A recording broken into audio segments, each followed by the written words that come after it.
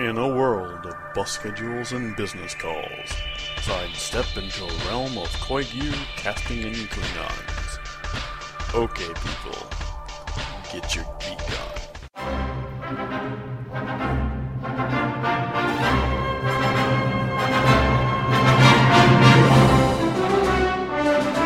Hi everyone, it's December 13th, 2013, and you're listening to episode 84 of Knit One Geek 2. I'm Karen. I'm Maggie. And we're at the Prancing Pony. Because apparently this is where you find really hot dwarves and rangers.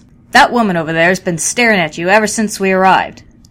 Excuse me, sir. That woman over there, who is she? Oh, that's one of them fangirls, sir. Dangerous creatures they are. Make an unholy shrieking noise when they're excited. Not like anybody that listens to this podcast knows what that's about. Eee! Oh, jeez, I still have an eardrum. That noise will chill a man right down to his nethers, if you don't mind me saying. Alright, so hi everybody. Yes, we are on the Happy Juice tonight, for some reason. For some reason, well, I got a lot of some reason sitting over here. Yeah, a lot of very pretty, colorful some reason. You have some reason sitting over there. Not the some reason I wish it was. I was going to say the other some reason is the other some reason is tied up in the basement and saying that he needs to get out so he can go to the Sherlock premiere. Blink, blink. I was trying to make a Benedict Cumberbatch tied up in my basement joke, but okay. You could have taken... Why do you keep coming back to the Cumberbatch? Can you not leave me the tall, lanky Brits? You have Martin in every show, okay? You have the Hobbit, and you have the Doctor. Can you not leave me Benedict? Fine, I'll take my pocket-sized Doctor and go home. Yeah, fine! Well, actually, never mind. I would like to reiterate, just to be clear, guys, when we do this, we are sober. Yes, we are. Except for that one March break. That was a long time ago. That was the only time we have ever had anything alcoholic during the podcast. It was a London fog. It was an alcohol tea, and nobody was driving. Yeah. And we were fending off the germs, okay? Mm-hmm. That's what the tea was for. Yes. Just in case you were wondering, we do this totally... This is what we're like when we're totally sober. This is sober, but on... Fear us. Sober, but on happy geek stuff. Yes. And on happy yarny stuff. Shall we jump into Adventures in Knitting? I already jumped into the bag already. And Karen has video... Literally. I have photos. Yeah, Karen has photos. Maggie is the reason they have those instructions on the bottom of the bag not to let children or pets play with them. Okay, so if a person held out a bag that is filled with yarn of all different colors, what would you do? Well, maybe sticking your head in the bag and asphyxiating is probably not the best idea. I'd die happy. True. Lots of pretty colors. But then you'd never get to use the yarn. Yeah, but I wouldn't know that. I would probably be somewhere spinning clouds. Up on your little cloud. Up on my little cloud. In your little angel wings, spinning away. Spinning away with the afterlife. Hopefully I get a spinning wheel. Hopefully I don't have to use a drop spin. For me, a drop spindle will be hell. I have not managed that. It would literally be a drop spindle, as in fall down to earth drop spindle. And bean someone on the head. Alright. So everything that we've been blaming on pigeon poop for the last few hundred years is actually somebody up there has just dropped their piece of fluff in their drop spindle. Like we said, we are sober. Let's move on. Yes. So, Adventures in Knitting. Yes. Shall we discuss the Yarny Goodness? Yarny Goodness. The new Yarny Goodness first? Yes. So I guess you guys, I hope a lot of you were able to take advantage of that Knitpicks sale that happened. If not, we bought all the yarn before you got there, I'm sorry. Well, I know that we did. Because when Knitpicks palette goes on sale for stuff like $1 to $2.50 a pop, and I just got, so much money loitering in my PayPal account, just hanging around being lonely. Saying, spend me, spend me. That's when yarn happens. Yep. And yeah, yarn happens. So, I got 1, 2, 3, 4, 5, 6, 7, 8, 9. I got 10. I got 10 balls. I got 2 each of 6 different colors. Yeah, before we turned on this mic, that was hilarious. Yeah, it'll be in the outtakes. I've got 2 pairs of 2, 3, 4, 5, 6, and I just lost it. Well, as I was telling Maggie, I tend to think of these things in terms of projects. So I thought 3 because it's going to be 3 pairs of mittens, but it's actually 6 colors. Basically in Regal, which is a nice sort of royal purple. Shut it. This is burgundy, that's purple. Tell me it doesn't match. I'll tell you lie. Anyway, Hollyberry, which is a nice dark red, which you also got. Yeah, which is very perfect Christmassy red color. And then Abyss Heather, which I think you also got as well, which is blue mixed with black and gray. And then I just got a couple sort of light neutral colors to sort of go with the colors that I got. So I got Mist, which is sort of bluey gray, Finley Heather, which is sort of a natural creamy and gray, and then Gosling, which is sort of a taupe. Mm-hmm. And I've sort of been rearranging the balls and kind of deciding which ones I want to go together. It's a very Scandinavian palette. Mm-hmm. Yes, I've been sort of looking at them and thinking about things. And squishing them. Yes, and squishing them and hugging them. Squooshing. My precious. So, what else did you get? Here you go. Oh, yes, you have one. So that's yours. Well, I could always take it for you. No. I could tuck it in and read its stories. Out of my cold, dead hands, woman. Okay, so I don't have as many pairings, I think. I just went with stuff that was pretty. Which, I'm sorry, I'm an artist. You put me in front of a color palette, especially since I know palette has 150 colors. Mm-hmm. You know how hard it was for me to start narrowing down? I mean, you know what it took for me to narrow down for a sweater color. Yes. That was painful. Half an hour, in other words. All right, so I have one of Hollyberry. I have 2 lipstick skeins, and these I do have a plan for. I still have to design socks for Bob, the skull, from the Dresden series. And the reason I'm not going with white is A, white socks will get dirty very easily. Mm-hmm. B, sometimes, for some of the subtle stuff, you might not see the stitches. Mm-hmm. So, because Bob is a lusty spirit, I thought lipstick was an appropriate color. And, I am going to figure some hearts into there somewhere, just because, that's what he is. I have 2 of the Wonderland Heather, and this is just one of my all-time favorite colors, just this aquamarine. Yeah, very light aqua turquoise. Believe it or not, that's the water at home sometimes. Yeah. In certain places. Anyways, so that's that. I also got Clarity, which is a very, very, very pale ice blue bordering on white. Mm-hmm. Extremely pale. I did get a green tea heather, and I did not have a plan for this with the others, but I'm thinking for some of these I might pair them with the colored sock yarn that I have. Mm-hmm. Some colored sock yarns, and do knitting that way instead of just 2 solid colors. One is multicolor, one's plain. Mm-hmm. And then my palette of neutrals was Mineral Heather. So that's sort of like the Abyss Heather that you got. The Abyss Heather I would liken more to a charcoal, and the Mineral Heather would be much more of a... It's hard to say. Well, the Mineral Heather is like a gray, but it's got flecks of red and blue and purple in it. And I would call this sort of like a 60% tonal dark, and this would be much more of an 80% tonal dark. Yeah. Sorry, graphic designer talk. And my last one is Silver, which is a warm taupey gray, which can be matched with probably pretty much anything. Yeah. Yarny goodness. Where I'm going to put that yarny goodness? Well, I know where I'm going to put the yarny goodness, so never mind. Well, you were just picking I was thinking you were just picking colors that spoke to you. Yes. I was actively trying to think of projects because, dear God, I have enough yarn that I have because it's pretty. This is actually a reverse for us, because you usually buy stuff just because it's pretty. Yeah. And I usually have to have a project. Yeah. Who switched the brains? I know. Was there some sort of mind build thing that went on? But, okay. But now, of course, with all this new nice yarn, I want to get with the casting on. I have, ever since, because by now, everybody probably pretty much knows, we have finished our Hobbitalong projects. Yep. And as a result, I don't know about you, but I had to cast on all the things. Mm-hmm. And so right now, all of the little leftover, you know how you have the mini skeins, the mini balls of yarn that's left over after a project? Mm-hmm. Those have all been collected, and now my son is getting knit socks, maybe for Christmas. Frankensocks. And I've sort of dispersed these projects around in different places so that no matter where I am, I've got one near me. So the socks are in the glove compartment of my car. I did start colourwork mittens. Ooh. This is also made out of palette, and this is conch and cream. So I can make a funny joke about creamed conch if anybody's ever been to the Bahamas, but anyways. Yeah, and the conch is sort of like it's a peachy, orangey... Coral color. But it reminded me, this is a sort of color palette people would decorate at home in the Bahamas at this time. And I wanted to make colored mittens, so I wasn't gonna wait. and I started making color mittens. And these are the swirly mittens. You have a pair like these. Yeah, I did a pair of that same pattern a while ago. I'm just gonna... Yeah, they do have a longer name, which I'm going to guess is like Finnish, Swedish, something like that. But if you look under swirly mittens, you will find them. Yeah. And they're by Golden Knits, also known as Anne L. A-N-N-E. They are a free Ravelry... They're a free download from her personal blog. Yeah. But it's more of, here's an instruction of how I did it.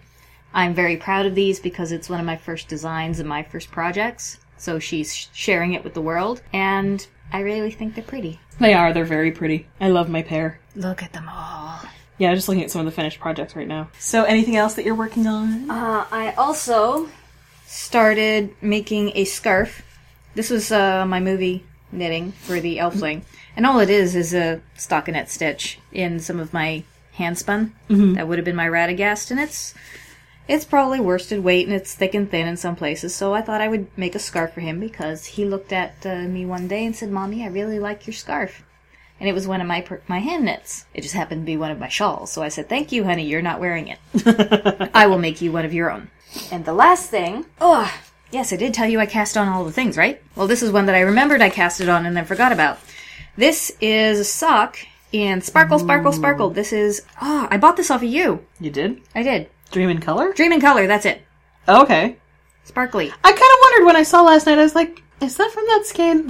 I had a scan of Dream in Color in... I can't remember the colorway name, but I would know it if I saw it. Blue Sparkles. And I was like, it's the Dream in Color Starry. Yeah. And when I saw it last night, I was like, did I sell that skein to Maggie? Yes. Is that my yarn? Yes, it is. Because I think I recognize it. And I'm making zipper socks with it. Yes, by Patty. Yes, because they're really cool. And the pattern is super easy to memorize. Mm-hmm. I just have to remember how to turn a heel again. Because it's been... Well, it's not like you don't know someone who couldn't show you again. It's been about a year since I've made a sock. Maggie, how in the hell do you do this? With talent and flair. I've made sweaters and cardigans and shawls this year. I have not made a sock. And I'm thinking, especially with the way winter's going outside right now. Yeah. Because we got more snow today. Holy crap. We're supposed to get more tomorrow. What? You haven't seen the forecast for like 15 to 20 centimeters of snow tomorrow? I'm staying home. I'm not going anywhere. I'm glad I did my groceries. Sadly, unfortunately, I kind of have to. It was the kind of snow that Disney would have designed. It was like... Oh, it was like perfect movie snow. Yes! Like looking out the window, it's like when it's like big sort of puffy clumps of snowflakes, and it's just very slowly drifting down the window. It looks like something that you're looking through the window, you're like, I am looking at a movie screen right now. Right, and it's Hollywood snow. Speaking from somebody who went out and brushed it off of her car, that was all like dandelion fluff, because I brushed it and it flew up and away. Yeah, very soft, light snow. It was crazy. It was almost a little bit magical and eerie. But I think I'm going to be staying home tomorrow. Yeah, well, unfortunately, I have not been casting on all the things. Because I have an exam tomorrow. Well, again, somebody switched the brains. Yes. So, but thank God, like, at this point, I'm kind of at the point where I just want to get this exam over with, especially because I know I only need to get like 50% on it to get like 75 in the course overall. Karen. So I'm like, yes. Karen. So, one more day, and then I can cast on all the things. Okay. One day more. Another day, and then my course is done. Oh boy. Then staying home and having fun. Oh good. Yes. You can write those lyrics later. Yes. So I haven't been working on a lot. Did you have anything else before we stop? I don't think so. So if you don't have anything else. Nope. So the only thing I've been working on it just a tiny bit this last week is my bigger on the inside. Look at all the baby TARDISes. Look at all the little TARDISes. I have finishes the TARDISes. Can you do the speaking today? I cannot speak today. I have the dumb. But yes, so I finished all the TARDISes, and then I'm just doing the plain reverse stockinette rows below that, and I still have to do the sort of ribbing at the end. So this is pretty much almost done. Yeah, I'm hoping to have it done by Christmas Day, so that I can wear it during the Christmas special of pain and awfulness and feels. Not awfulness, but pain and feels, and I don't want to say goodbye. Of course you don't. I don't want to go. Aw, God. I don't want Matt Smith to go. Okay. But I am looking forward to the next Doctor, too. So yes, I kind of want to get that done for then. But other than that, I haven't been casting on anything because I want to finish. I want to get this course done. I know. And then, like, I keep thinking, like, over Christmas, I'm totally gonna cast on mittens and I'm gonna cast on a sweater, and forgetting that I don't get a Christmas vacation. Not really. I mean, I get a couple days, the days that are statutory holidays, I get off, but, you know, it's not like the library closes for 2 weeks. We are actually busier during those 2 weeks, so it's not like I'm gonna have, like, woo, all this time off. But just before we wrap up, shall we make a final description or final statement about our Hobbitalong projects as we both put them on? Yep. So yes, yours is? Mine is the Pfeiffer scarf. I keep wanting to call it the Pfeiffer shawl. People are just going to have to... Yeah. You know, that's okay. Pfeiffer scarf, and it has the... I've still got my ticket in there. Hi. So it has the pockets at the end, and it came in rather handy to hold my 3D glasses while we were waiting for them to get the screen in order last night. Sweet Jesus, yes. More on that later. Yeah. And, yeah. It's got the cute little hood. It's got the hood. I did make the mistake originally of thinking that I had to measure this from the top of my head and still the shoulder. So these are a little longer on me than they would be on normal people, but I am Hobbit-sized, and I don't mind. And you did that in Cascade 220, right? I did. And this is a very French Parisian blue. Yes, very pretty blue. And it was But we don't have the colorway. No, and it would just be a number. It would be a number, and I don't do that. People have made up names for them or, you know, post them with names, but I can't remember what the name is. And it was super easy, so I highly recommend the pattern. Just don't start it when you're recovering from the dead like I did. Yeah, because there is a lot of these big chunky cables. Yep. And you have the pretty... I'm going to order some of this yarn. I'm so ordering some of this yarn. I love it so much. I have... Whoop! Hey, give it back! Bitch, I will cut you. I know you would. Yes, I have. This is the last time I have to say it. I have the AF Fjallajökull shawl, also known as the Fire Under the Mountain shawl, on my Ravelry projects. And the pattern is by Anna Dulvey of Knit and Nag, Knag. And it's done in Twisted Fiber Arts yarn in the Ariel base, the Evolutions colorway. And I actually got it done. Like, I finished it with quite a few days to go, including the entire crochet cast off. And including, I did in a couple extra rows, or maybe, like, well, it ended up being, like, you know, counting the plain rows, it comes out to, like, 4 or 5 extra rows or something, of this sort of eyelet pattern at the end, just because I had, you know, a fair bit of yarn left, and I wanted to get a little more of that sort of ashen gray at the edge. And to me, that ashen gray is really what makes it. Mm-hmm. It looks like that charcoal ember going cold gray at the edge. Now, this was not without its own drama, because I got it finished, and I did the crochet cast off, and then I went to block it, and when I was blocking it, I went to pin out a corner, or a point, and realized that there were a couple stitches laddering down.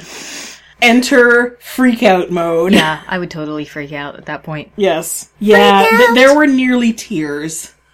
I had almost the entire thing pinned out. I had to unpin most of it so I could sort of roll it up, because I had to lie on the bed on my stomach, stick a needle through the bits that, the stitches that were falling, and sort of re-knit up to the edge, and then sort of grab an extra piece of yarn, weave it through those 2 stitches, and then weave it in and weave it in to anchor them. Because there was no way I was going to be ripping back.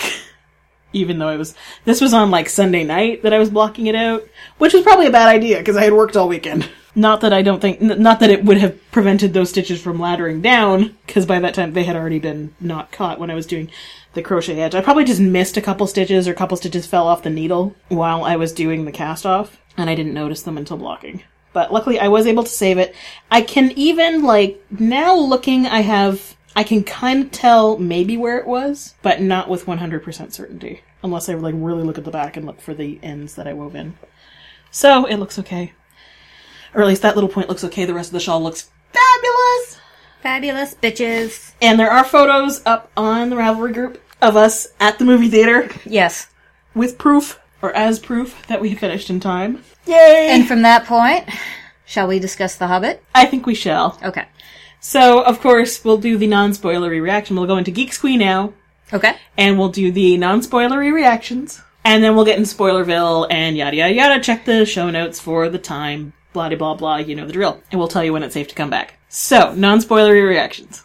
Absolutely loved the movie. Yay! I think Benedict did an awesome job as a voice actor. Girl! What if I already told you about my Benedict? Lego my Benedict. Lego your eggs, Benedict? Yes. I think they did a fantastic job of how Smaug actually looks. Mm-hmm. Like, the way that they introduce him and present the whole enormity and size of the dragon. Mm-hmm. And the details on his face. Mm-hmm. Pretty freaking cool. Yeah. Because there is a lot of body expression and facial expression that they actually got out of what is essentially a reptilian face. Yeah. Freaking impressed. Yeah. Yeah. I really liked the movie. It is a middle movie, so it is in that awkward position of, like, not the start of the story, not really the end of the story. It has its challenges just by what it is. Yeah. I haven't read a lot of... I haven't had time today to read nerd reaction to it. I know there's a few bits that the Tolkien hardcores are going to be, like... peeing about. Livid seems like a good word to use. Are going to be kind of pissed about and stuff, but knowing that it's a middle movie and what it has to do to, like, keep the story going but not end it and everything like that, you know, I was definitely pleased with it. I had fun.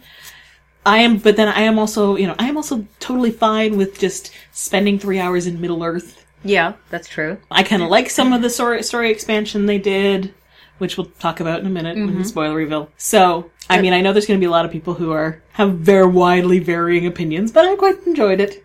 And it's always fun to see more Martin Freeman as Bilbo and to hear Benedict Cumberbatch. Yeah, we finally got to hear a lot more. Girl. Yeah, we got to truly hear. We got to hear long, beautiful sentences. Mm-hmm.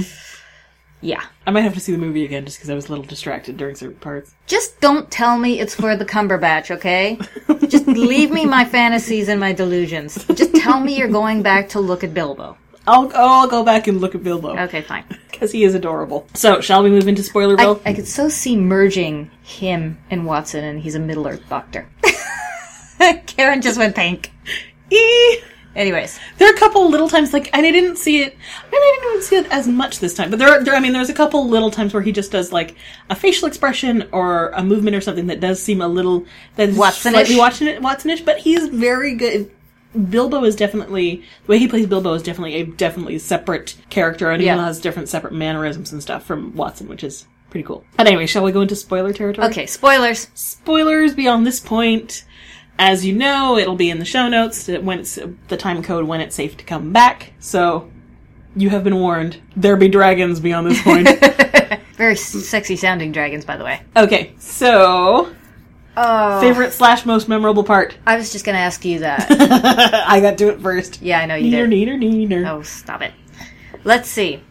I can think of two right off the bat. One was, aren't you going to check me? I might have anything down my trousers. Or not, or you might have nothing. Slam! And the whole theater just went, ooh, burn!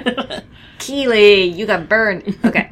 You want some ice for that burn? Yeah, this is when Keeley is getting slammed into a cell by the very attractive captain of the guard. Yes. And Toriel, the female elf. And the other one was Bombor going totally Donkey Kong in the barrel. That got the best reaction of the entire movie. Just took over, okay? Yes, okay, Thorin gets an axe on this one, somebody else gets an arrow on this one. Bombor just took over. And his barrel, Donkey Kong style, just took out everything. It took out all the bad guys. And it just keeps going and then, going and going. And then when it eventually stopped, jumped up on his feet, and then his hands just burst out of the barrel, and he is still going, and I lost my shit. Mm-hmm. Pretty much everyone in the theater was. It was fantastic. Let me think. Okay, so favorite moments that I love. Well, of course, like, some of the most memorable favorite moments are the ones where you get to hear that lovely silky voice. The dragon.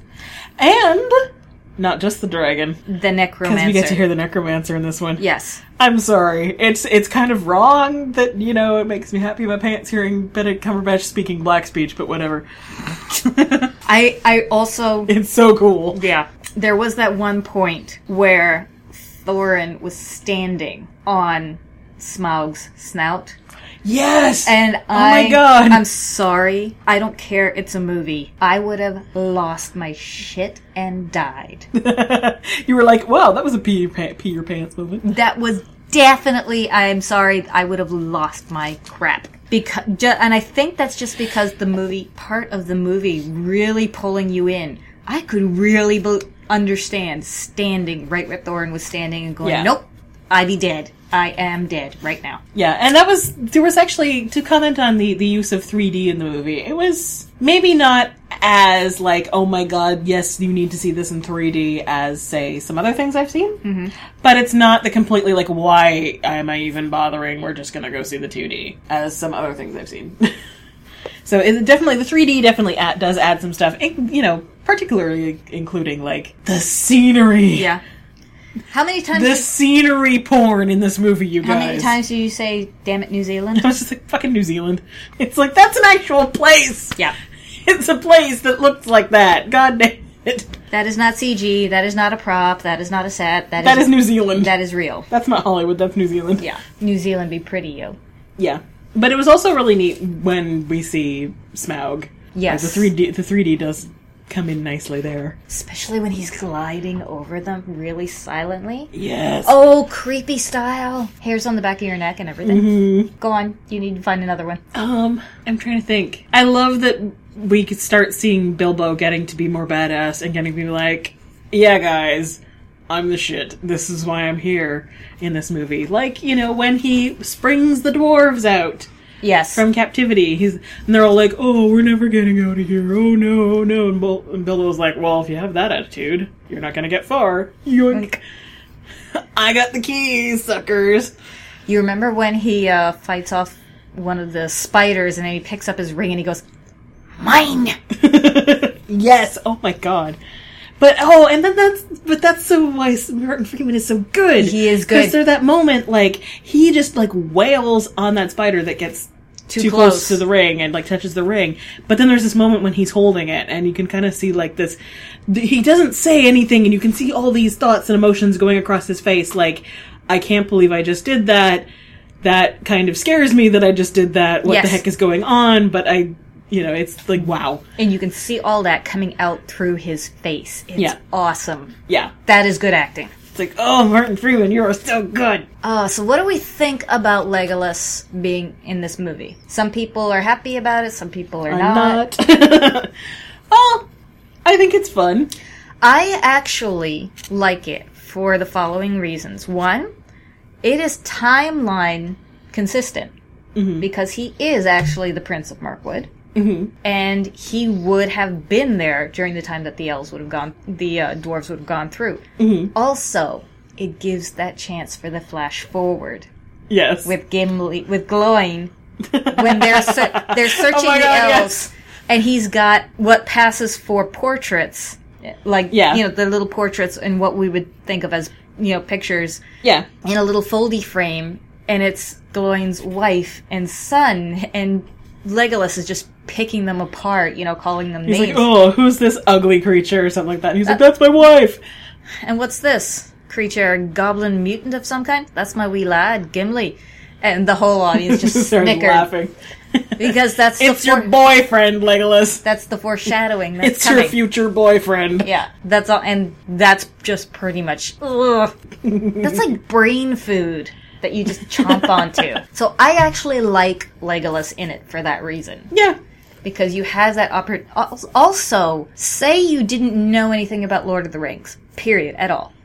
And you watch The Fellowship. Mm-hmm. And you see Gimli go totally apeshit when he thinks that the elves are going to be entrusted with the ring. He's like, never trust an elf! Never trust an elf! You don't know why they hate the elves. Mm-hmm. Now you know. Mm-hmm. I mean, obviously, the resentment of the elves and the dwarves goes back a lot farther. Yeah, and we do get to explore that and see that with when Thorin is talking to Thranduil. Right. But... And they're all, like, bitching at each other, like... Oh, God, yes. But you actually see them interact and, totally disrespect each other to begin with. You're not just told that they don't like each other, or it's not implied or insinuated. You see it come out. Mm-hmm. This is racial hatred here. Mm-hmm. But yes, that whole king versus king scene in the audience? Yes. Thorin throws around balls. Mighty big, hefty balls. Thranduil, to his credit, does not back down. Yeah. And makes a good, couple good points. Yes, he does. He is still a jackass. Yes. He's still racist douchebag dad. Mm-hmm. Considering we also have that scene with him being all like, with, Toriel being all like, you're not good enough for my kid. You're just one of those Sylvan elves. Ugh. And a captain of the guard at that. Yeah. Not even royal. Or noble blood. Just a captain of the guard.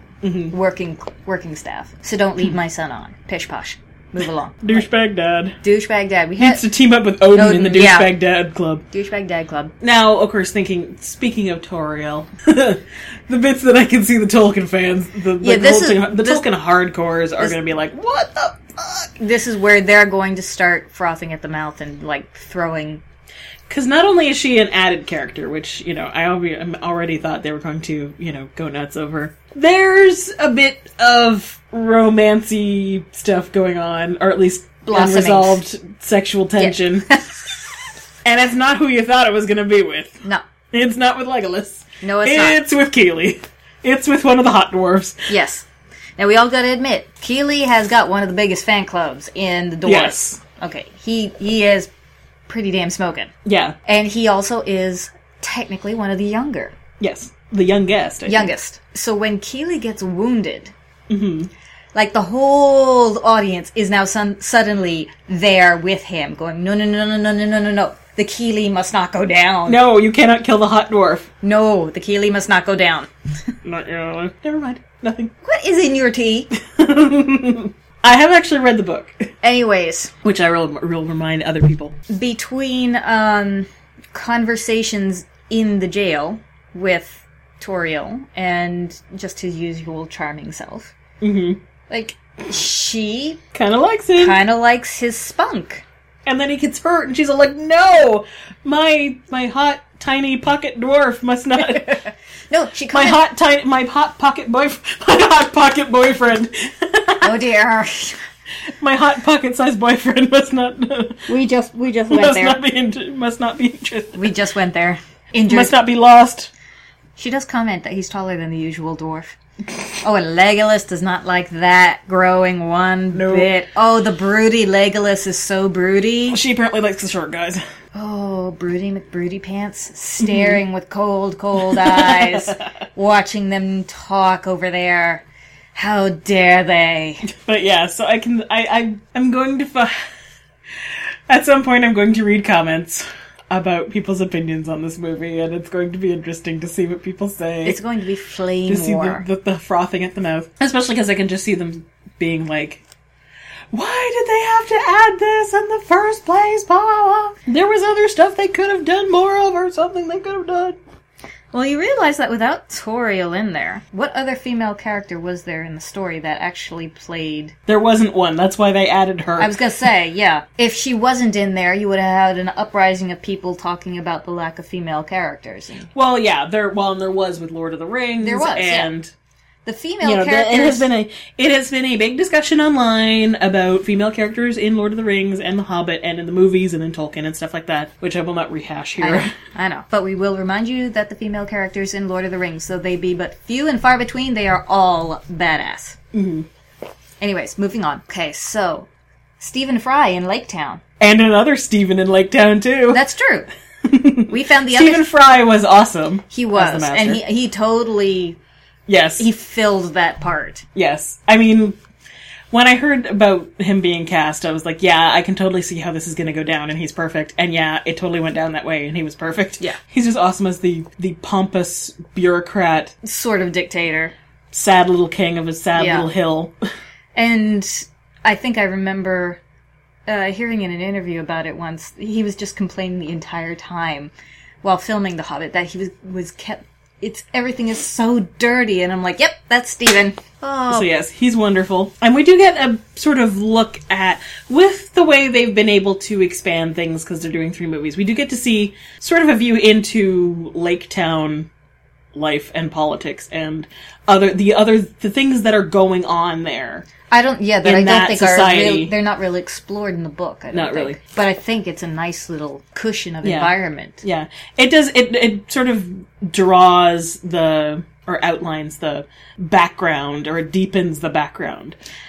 Now here's a question I'd like to ask. Do you think Lake Town is an actual set they constructed completely? Because there was a lot of running and jumping and leaping around.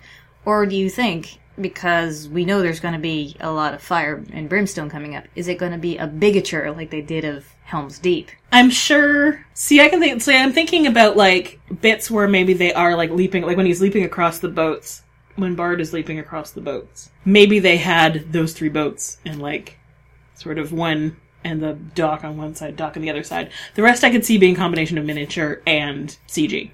Simply because of the scope of these movies. Yeah. And how many sets and stuff they would have to build. And having seen behind-the-scenes images of other things that they were doing, and because in some shots of that, it would have been the same thing they had to do with Ian McKellen, where, like, actors who are playing human-sized people and actors who are playing dwarf-sized people are on separate sets, so that they are separate sound stages. And they're just acting it out at the same time and being combined in the computer. Because with 3D, it's much harder to do the forced perspective that they used in The Lord of the Rings to make it look like, like, say, Frodo and Gandalf had their different height differences when they're in the same shot. So I'm thinking at least some people on there were probably on fairly CG-ified sets. It'd be interesting to see the behind-the-scenes photos or behind-the-scenes footage. I can't wait for this set to come out. Oh, yeah. I can't wait. So you can see the behind-the-scenes footage. Just to see, so you can see how much of it is built and how much of it is miniature and how much of it is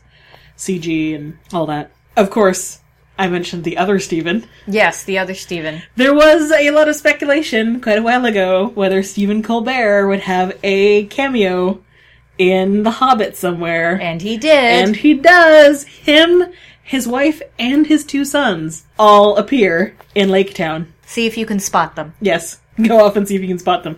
And of course, again, we have to do the whole spot Peter Jackson. Yes. In the movie too. And if I'm right, he was right at the beginning. Mm-hmm. Or maybe I shouldn't say that. Well, we'll say he's in a very familiar place, doing a very familiar thing. Playing a very familiar action. Which, if you know what his cameos are in Lord of the Rings, you should be able to spot it in this one. Because it's more fun when you can spot it. Yeah. Let me see. Is there anything... spiders be creepy, yo. Yeah. I will say, if anyone is arachnophobic...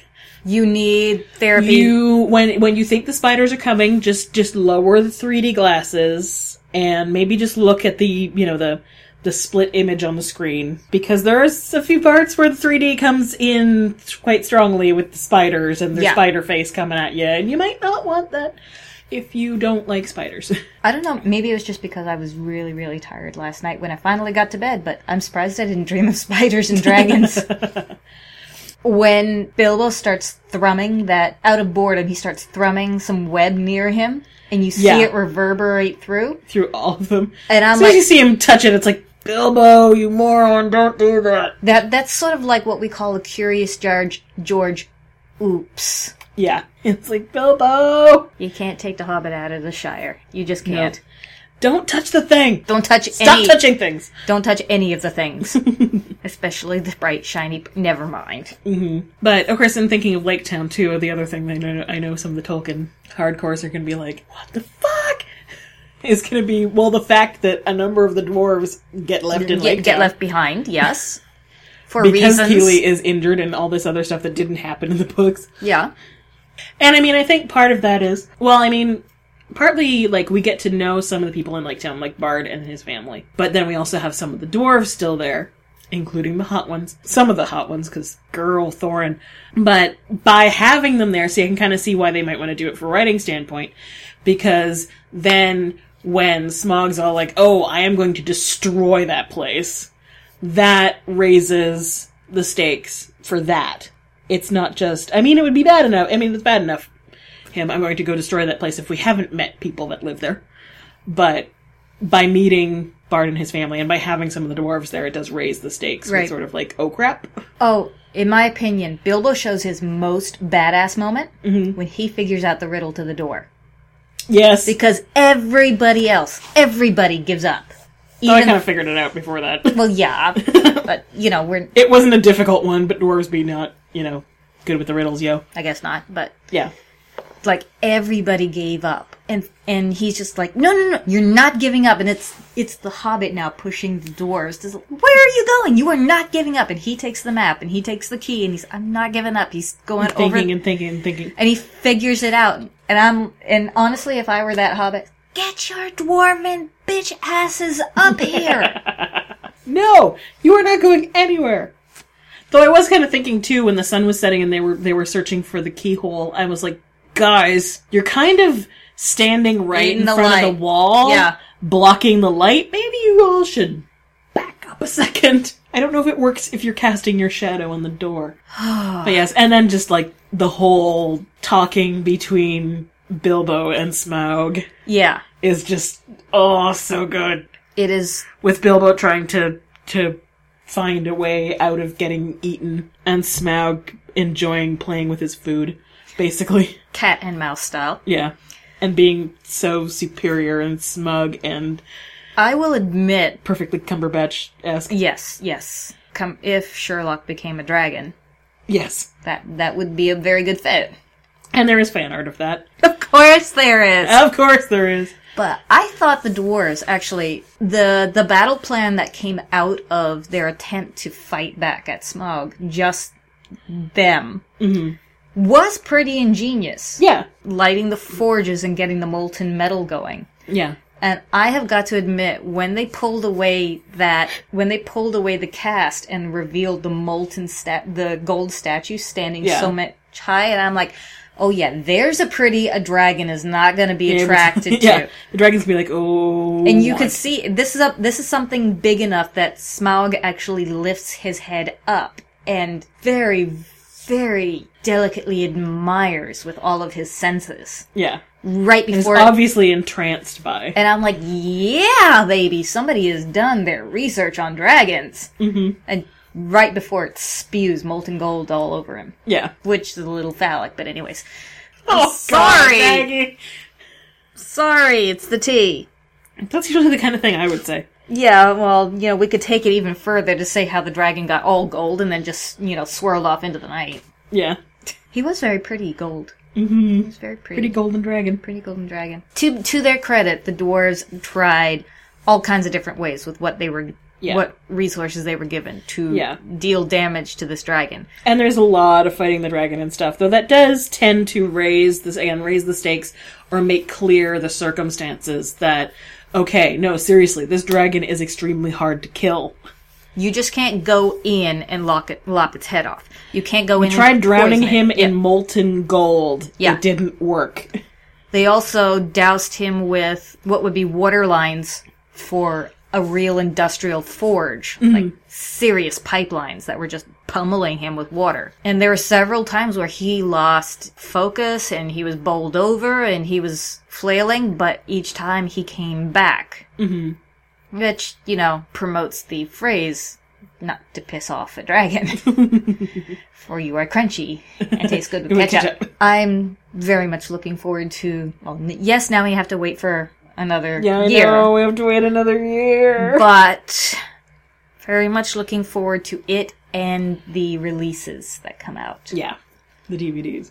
Because I am really going to be looking forward to all of the trivia and director's cuts and things like that. The extended editions. Yes. Well, the extended edition of the first movie is out. But yeah, I can't wait for the extended editions. Of course, with this one, because it's the middle movie, they do leave it. Yeah, in the middle of something. Hanging right there. Hey, they leave it hanging. Which, I was wondering, earlier in the movie, I was really wondering where they were going to do it, especially because I knew from... Like, I think it was just something from a Benedict Cumberbatch interview or something like that. By the sound of it, it sounded like Smaug was going to be in the third movie. So I was like, and I originally thought, like, okay, kill him off at the end of the second movie. And then third movie deals with the Battle of Five Armies. But, especially because they're bringing in more of the world around it so they could, make the third movie about more of that too. But then as soon as he started saying, like, oh, you have friends in Lake Town, hey? I'm gonna go screw them up. I kind of knew, and as it got closer to the end, I was like, okay. The countdown is here. I know exactly where they're gonna leave it, and they're gonna leave it right about there. And you could tell when it stopped, half of the theater had been totally entranced in Middle-earth, because they just went, aww. Yeah, I think I heard a few people going like, what? That's where they left it? And you know who's going to be pissed about that? Newbie. Oh, yeah. Oh, God, yeah. Lauren is going to be so pissed. Oh, it's going to be fun. I've got to get her to tell me what she thinks when she goes home and sees the movie. But yeah, so they do, especially, this one is left on even more of a cliffhanger than, like, comparing it to, say, The Lord of the Rings, where at least in the second movie we had the Battle of Helm's Deep. So it's like, yay, we won this battle, but we still have to fight this war. You know, we still need to win this war. This one, it's... Holy shit, we just barely got our asses out of the fire, and we're still in deep shit. It's like, things were in deep crap at the end of the last movie, things are in deeper crap now. All hell is gonna break loose in the next movie. I think we have to... And I was gonna say just one thing I kind of found interesting about this one, especially with the way they're expanding it. They are definitely more strongly tying it to The Lord of the Rings than, you know, the book kind of really is. But especially because, like, you know, Tolkien wrote the book of The Hobbit, like, years and years before he wrote Lord of the Rings, and he had to go back and change things in The Hobbit to make it fit. But, of course, you know, when you've already written something and already published it, you can't quite do the total rehaul that you might, and put in all the stuff that you would have if you had planned it out that way the first time. You know, it is definitely, like, in this story, it's like, no, they clearly say, the necromancer is Sauron. Yep. They use the same imagery, the same... And it is said. Stuff. Yeah, they basically, you know, make it very clear how this is linked into Lord of the Rings, which makes it rather interesting. So, shall we stop spoilery? Yes, we can stop the spoilery now. Yep. So, it is safe to come back now. We could go on for a very long time, but we'll stop now. Yeah, I'm going to be editing this down a fair bit anyway. But yes, with all the Lord of the Ringsy stuff that has been coming out lately because of the movie, there have been a couple little treats from our friends at Sesame Street. I love this. I love this so hard. What first came out was the Sesame Street Twitter feed tweeted a little Vine video featuring a little puppet Gandalf and Ian McKellen, where Ian McKellen is walking towards Hooper's store, and the little puppet Gandalf says, "You shall not pass!" And Ian McKellen says, "Please?" Oh. And he says, "Oh, all right then." And lets it go past. It is so adorable. Oh my god, Ian McKellen coming face to face with Puppet Gandalf. He looks, and he's got this little smile on his face, and he's just like, this is insane, and I love it. But then, what they did next was even better. They did a Lord of the Rings spoof. You can find it on the Sesame Street YouTube feed. So it's just Sesame Street username on YouTube. And it's called Lord of the Crumbs. And it is hilarious. And so adorable. Basically, it's Cookie Monster as Gobble, trying to find his precious cookies. And getting help with the delayed gratification thing from Puppet Galadriel and Puppet Gandalf. Because he has to remember the recipe for cookies. The recipe was lost. And every time he goes to try and bake the cookies, Gandalf won't let him pass if he hasn't got all the right ingredients. Yes. And he also does the whole Smeagol Gollum talking back and forth to each other, telling yes. each other, "Eggs! Why do we have to wait for cookies? We can eat eggs now!" No, self. We must control ourselves. It is adorable, and you need to see it. You should watch the version they have of the Hunger Games, too. Oh god, yes. But yeah, so that if you go to YouTube and search for Sesame Street, or you can search for Sesame Street and get their channel, or just search Lord of the Crumbs, and you'll get the parody. It's pretty adorable. And of course, if you find their channel, you know, they're making these for the adults. Oh, yeah. They're making them for people who grew up watching Sesame Street and who may or may not have children. I was actually just scrolling through the comments, and there's actually someone who says, "I'm 45 years old, and I still found this thoroughly entertaining." But yes, I love Sesame Street, and they are adorable. Now, of course, there was another enormous thing that happened in the last couple weeks, which is the new season of Sherlock trailer has come out. Like, proper trailer. Like, actually seeing stuff. And there is an interactive version of the trailer that has more clips and little interviews with Stephen Moffat and Mark Gatiss and Benedict Cumberbatch and I Martin did not know Freeman. that. Yes, there is. We can check them out when we're done recording. Oh, dear God. Yes, so there is a proper trailer out, which is amazing, and I cannot wait for the season to start. Oh my god. I'm just scooching a little bit away from you. I might get hurt with the flailing. We get to see some of Sherlock's reaction to sort of contemplating, or how he's contemplating saying hello to John. I love the option where he might jump out of a cake. And when Mycroft tells him he's not at Baker Street anymore, he's moved on with his life. What life? I've been gone for 2 years. What do you mean? What life? I've been away. Yeah. That's Sherlock. Yep, that's Sherlock. And we get to see a little bit of Mary Morstan. We get to see a little bit of Mrs. Hudson. And there's some... I forget if it... Was it in that one? It must have been in that one. It's like... There's been a few things that have come out, and my brain is like trying to figure out all of them. There was a BBC promo for the Christmas special stuff that they're doing, which was kind of hilarious because it has the song "Baby Please Come Home" in the background, and so a couple of the lines, of course, it's like they matched up the lines. Specifically so that the fans of Sherlock would freak out, because one of the lines, like either "Baby could please come home" or "wishing that you were here," that's when they show Sherlock. Out of all the shows, they show Sherlock that bit. Or there's one bit where there's one line where you guys, you did this on purpose. Yep. Where it's like, there's a line that's something about, thinking about the time we had last year. And it shows a clip from the Reichenbach Fall. It's Ouch. like, oh my god. Right to the feels. But yeah, in the new trailer, we get lines like Sherlock saying something like, "The one he didn't think mattered was the one who mattered the most," and other things, and it's like, oh my god, I want to see this so badly. I want this so badly. Of course, the problem is that we all get all wound up. Yeah. And then we get 3 episodes. Yes. And then we're back to waiting. Yes. But New Year's Day, man. New Year's Day. My house. Yep. Doing it. Awesome. Fist bump. There you go. Confirmed all the techie stuff with the husband. Okay. But yes, so go watch the trailer because it's filled with awesome and excitement, and I cannot wait. And definitely check out the interactive site, because guys, there is some good stuff in there, including Sherlock commenting on John's mustache. Oh, that'll be priceless. I'll show you later. Oh my god, I can't wait for that. Okay, next. Okay, next, of course, thinking of Sherlock, there's something where I saw the little trailer that someone put together for this ages ago and have been waiting for the full thing. But now, there is a short that someone has created using the magic of computer graphics. this is for what he has available to him as Yeah. not as a professional studio. Yeah. Like, this is not Lucasfilms or this is not Disney. Yeah. This is a geek doing this on his own. This is good. Mm-hmm. So, I mean, for a long time on Tumblr, there have been people who have been posting animated GIFs that seem to cross over certain fandoms with certain other fandoms. So that it appears, as though certain characters are interacting in one show.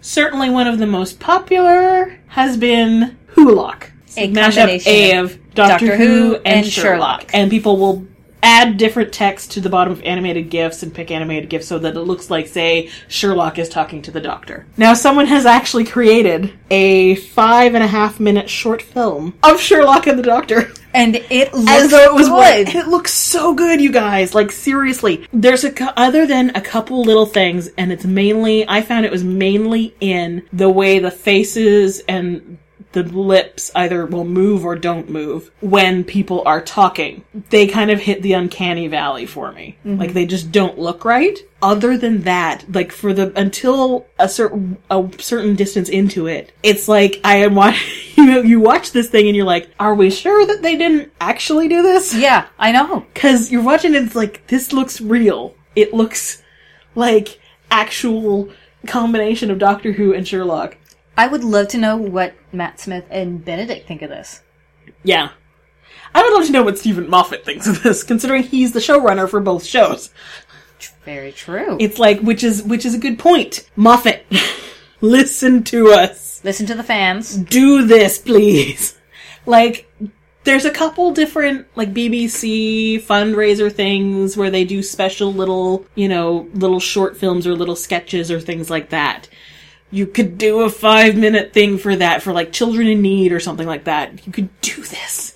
You have the power. Use the power for good. You have the technology. You can build this. Yes, you can. You can do this. It's amazing. And you guys really need to see it. If you go to YouTube and search Wholock, you'll get a lot of fan films that people will make. This one is, if you put in the YouTube username John Smith. Okay. Which is an in-joke because that's the Doctor's alias. Yeah. Usual alias. Or if you put in John Smith Wholock, that'll bring you to this amazing, amazing thing. It is so wonderful. And it feeds so many fandom, fanfic, and fan art, and other fan creations. Well, one thing that they do point out, left Watson behind. Yes. Poor Watson gets left behind again. Poor guy. And I was talking with someone, the person who does the robot a day, who has had twins. Yay! Congratulations! Wow! I was talking with her on Twitter the other day, and we were joking about how it would be fun if John and Clara met up, the two companions getting to talk about their relatively crazy friends and traveling companions. And definitely over a cup of tea. Mm-hmm. You do not... I'm looking at the Mary Sue comments right now. You do not leave Watson behind, bastards. He even put his jacket on to come along. But yes, I want Doctor Who and Sherlock together. That would be awesome. Though they might just kill each other trying to be who's smarter than who. Yeah. Though it would also be fun to see, like, Sherlock go to another planet or something and be like, powers of deduction not working! Now in a different kind of mashup. Yeah, this is just a little bit weird. And this one is actually official. This is a thing. This is a real thing. This is a thing that will actually happen. So, apparently, Disney is making a TV movie called Descendants, which will involve the children. Wait, is this a TV movie or a TV series? It says TV movie. Okay. Now, if it's successful, Disney is going to milk this thing for everything it's worth and turn it into a series, I'm sure. But that will revolve around the children of some of their protagonists and antagonists. Basically at, like, the same high school. So that means people like Gaston and Jafar.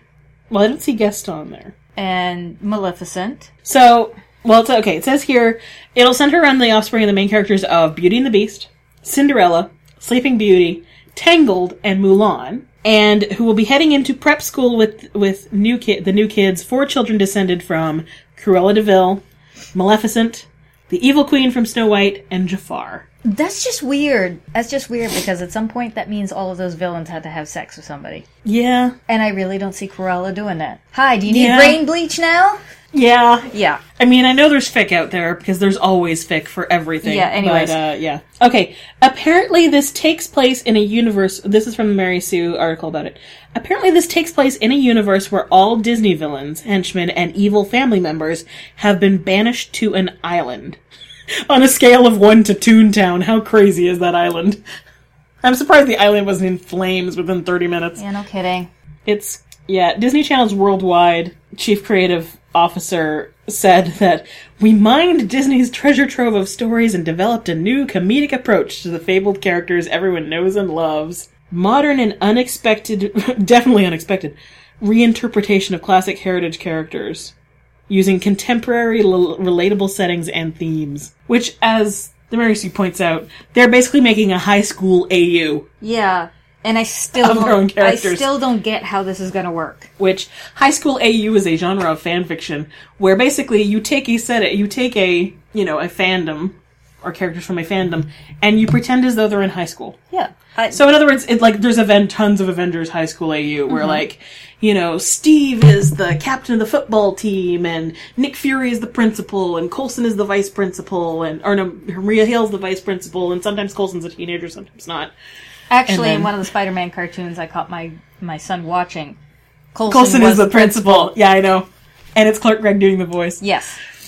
And then, like, Tony is the head of the, tech club or something like that. And, they cast all of them as, teenagers as though they were in, like, a ordinary teen drama. But yeah, Avengers... so Disney is actually doing this. Avengers was in all of its own universe to begin with. Mm-hmm. They're all... I mean, I know Steve is its own thing, but they have their own timeline that work together. Yeah. They all actually existed in the same world at the same time. Whereas... With the Disney ones, they're all in different countries and different times. And... although they're kind of getting around that saying these are the descendants. So, I mean, if they're... it doesn't really make it clear... how far how far descended they are. Okay. So technically it could be like... when does Mulan take place again? Do you know what? No, I don't know. I have no idea. So, that could be like...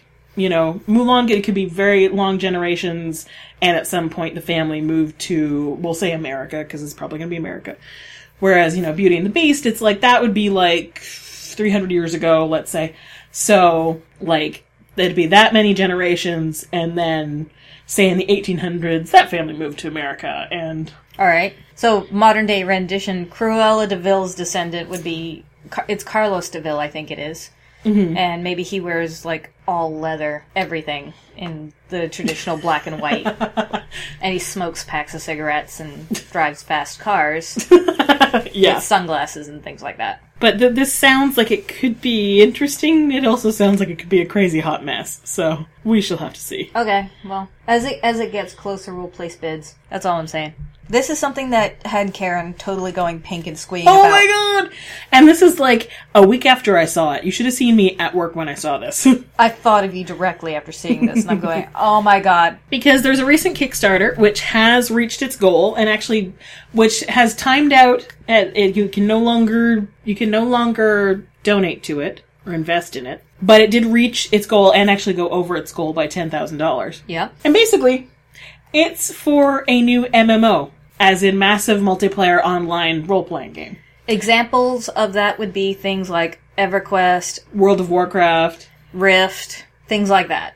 Even like Second Life and things like that. Yeah. This one, however, is based around Jane Austen. Oh my god! So this is based on the Regency period. Yes! So you will have a Regency village at the moment.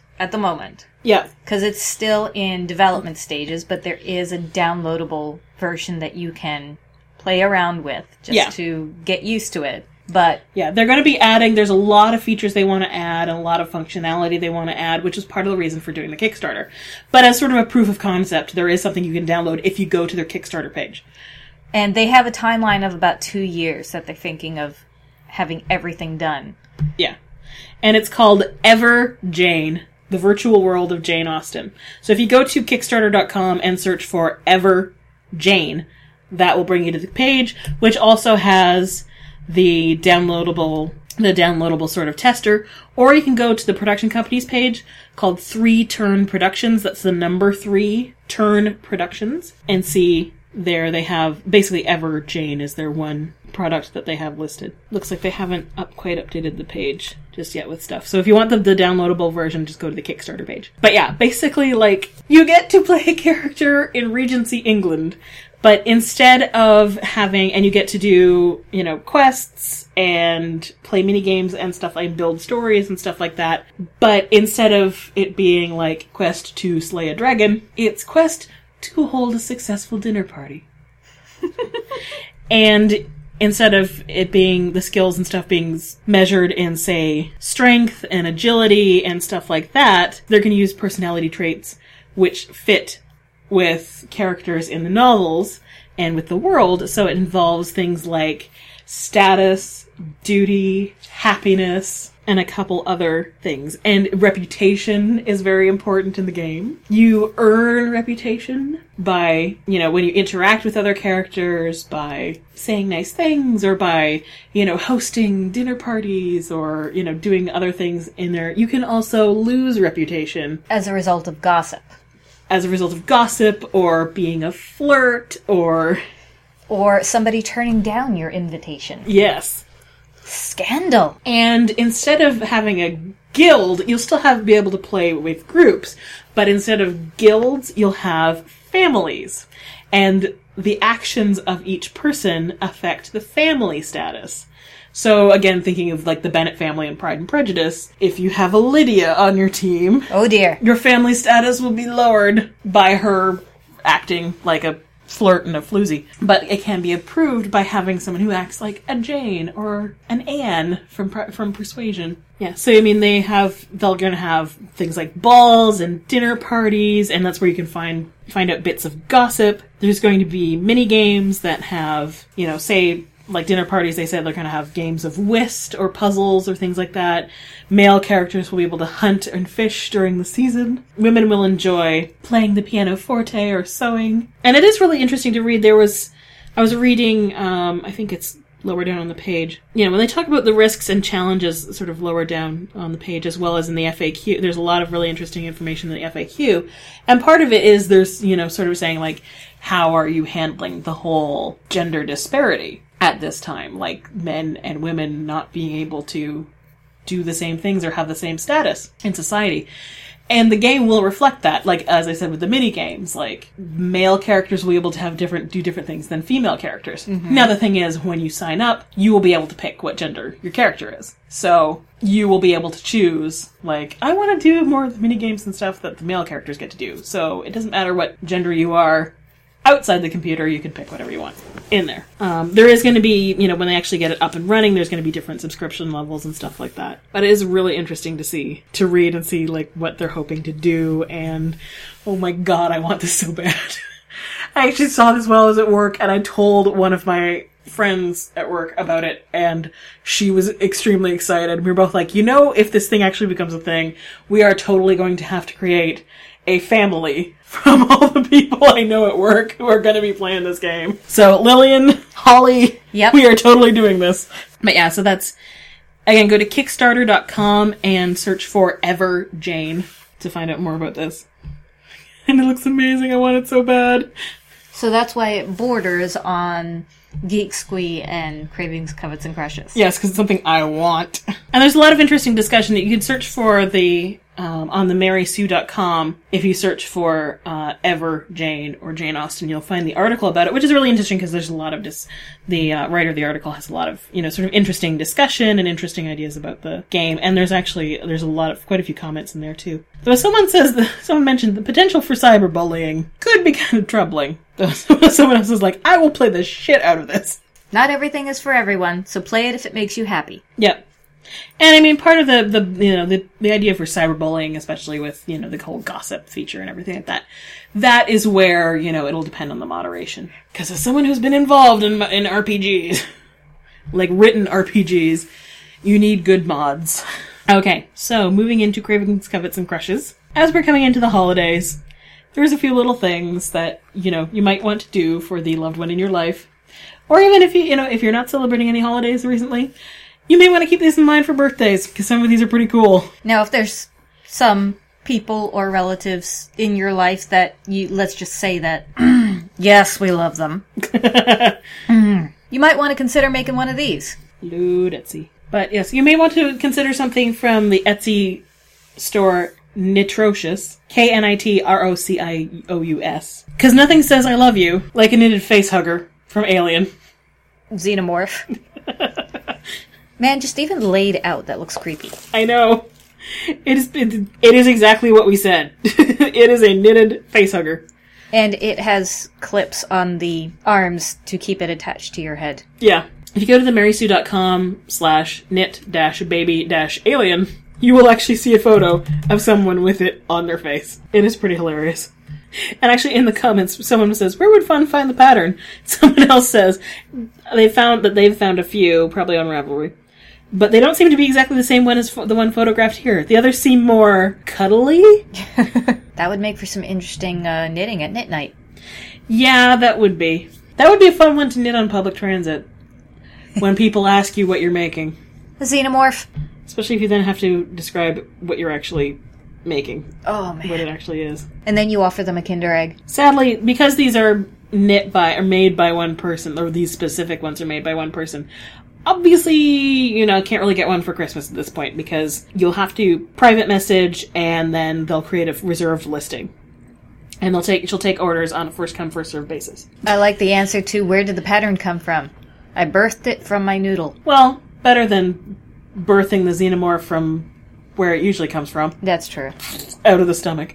Will you marry me? Sure.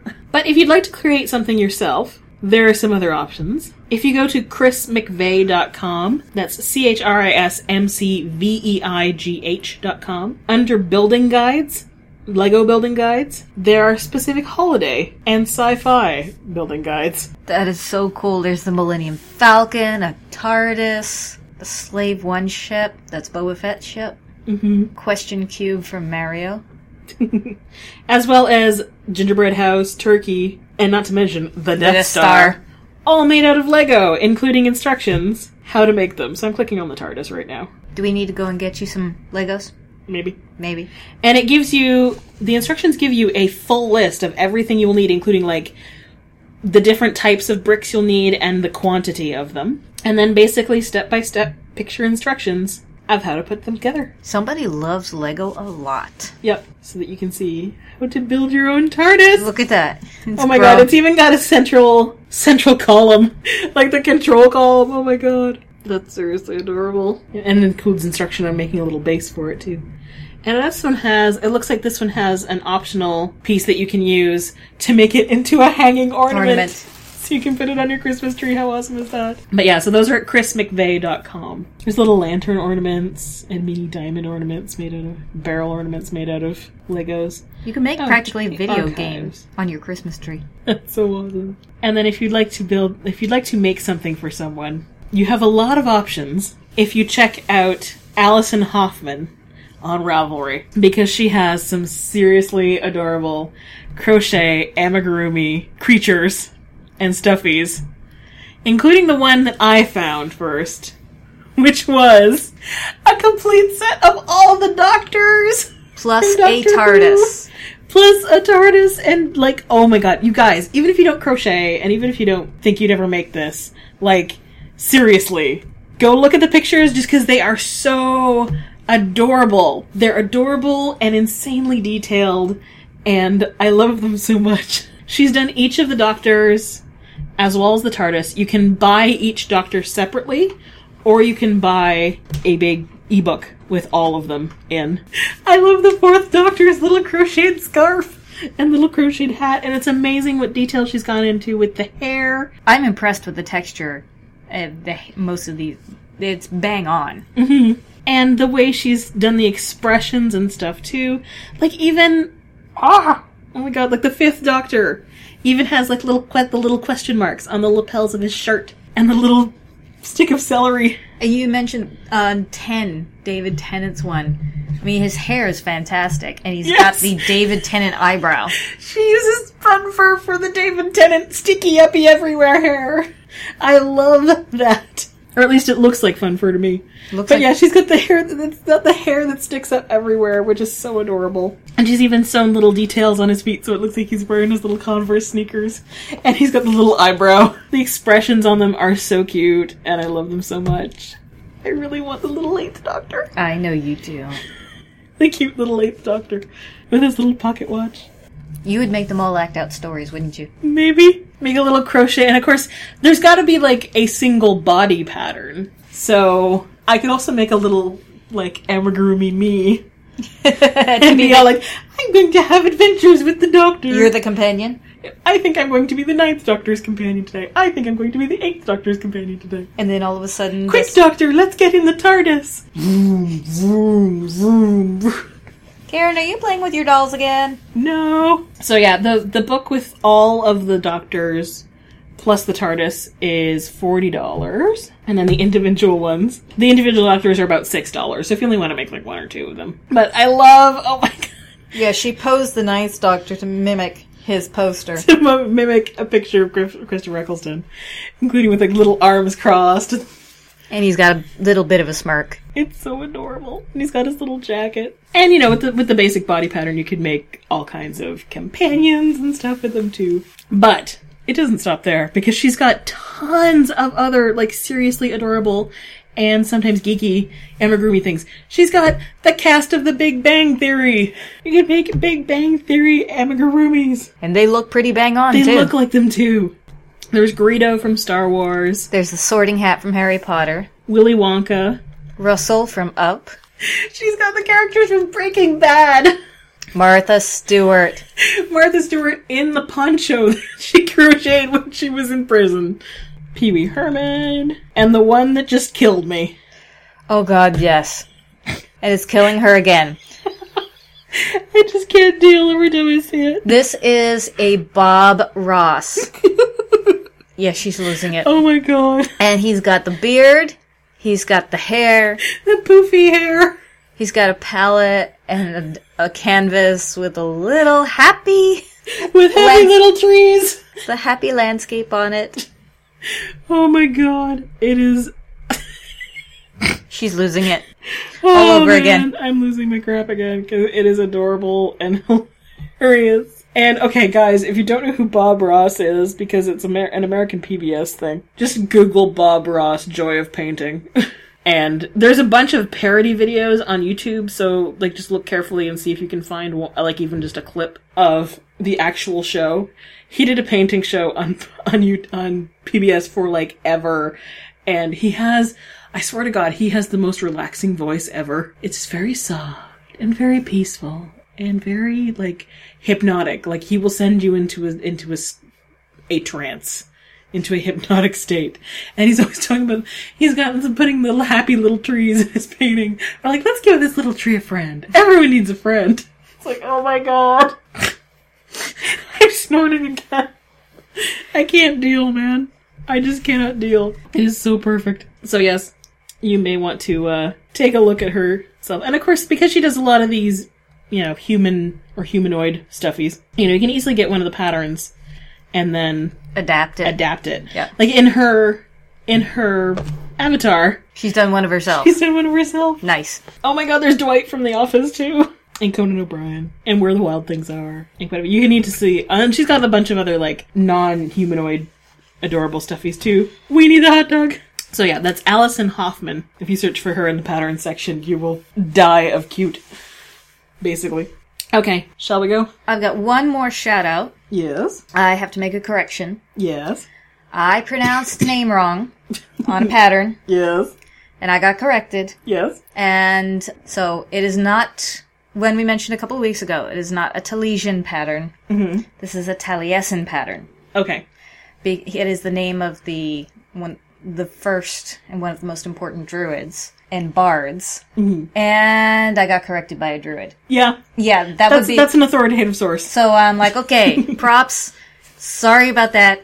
We have a reputation of screwing up some of the stuff. Yes, we're well known for screwing up pronunciation. Like, I love reading all of these stories, but unless I have somebody to talk to about it, I don't get the verbal enunciation. Yeah, we don't always remember to Google to find out if we can find out how to pronounce it. So, just putting that out there, everybody.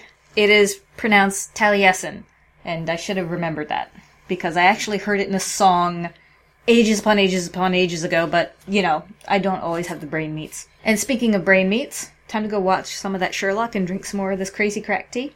Yep. And knit all the things. All the things! Okay, people, I think we're going to wait until after the holidays and New Year to see you guys. We might see you New Year's Day. Yes. Maybe. There might be some recording on New Year's Day. So, have a good holidays or whatever it is you're doing at this time of year. Okay. Bye-bye. Bye. Thanks for listening.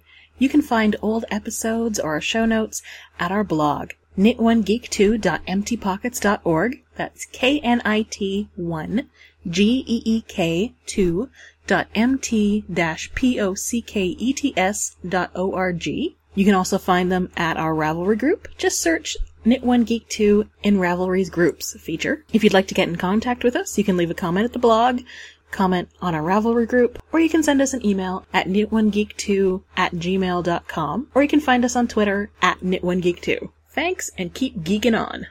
You got more than I thought you did. Well, I got 2 of 3 different colors, of 4 different, 5, 6 different colors. No!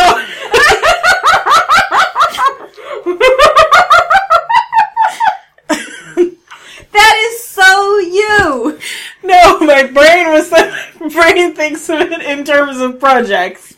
So I said 3 because it's 3 pairs of mittens. That is so you. I'm sorry. Hi. It's okay. You guys are crazy. I'm going for This is news. Yeah, true.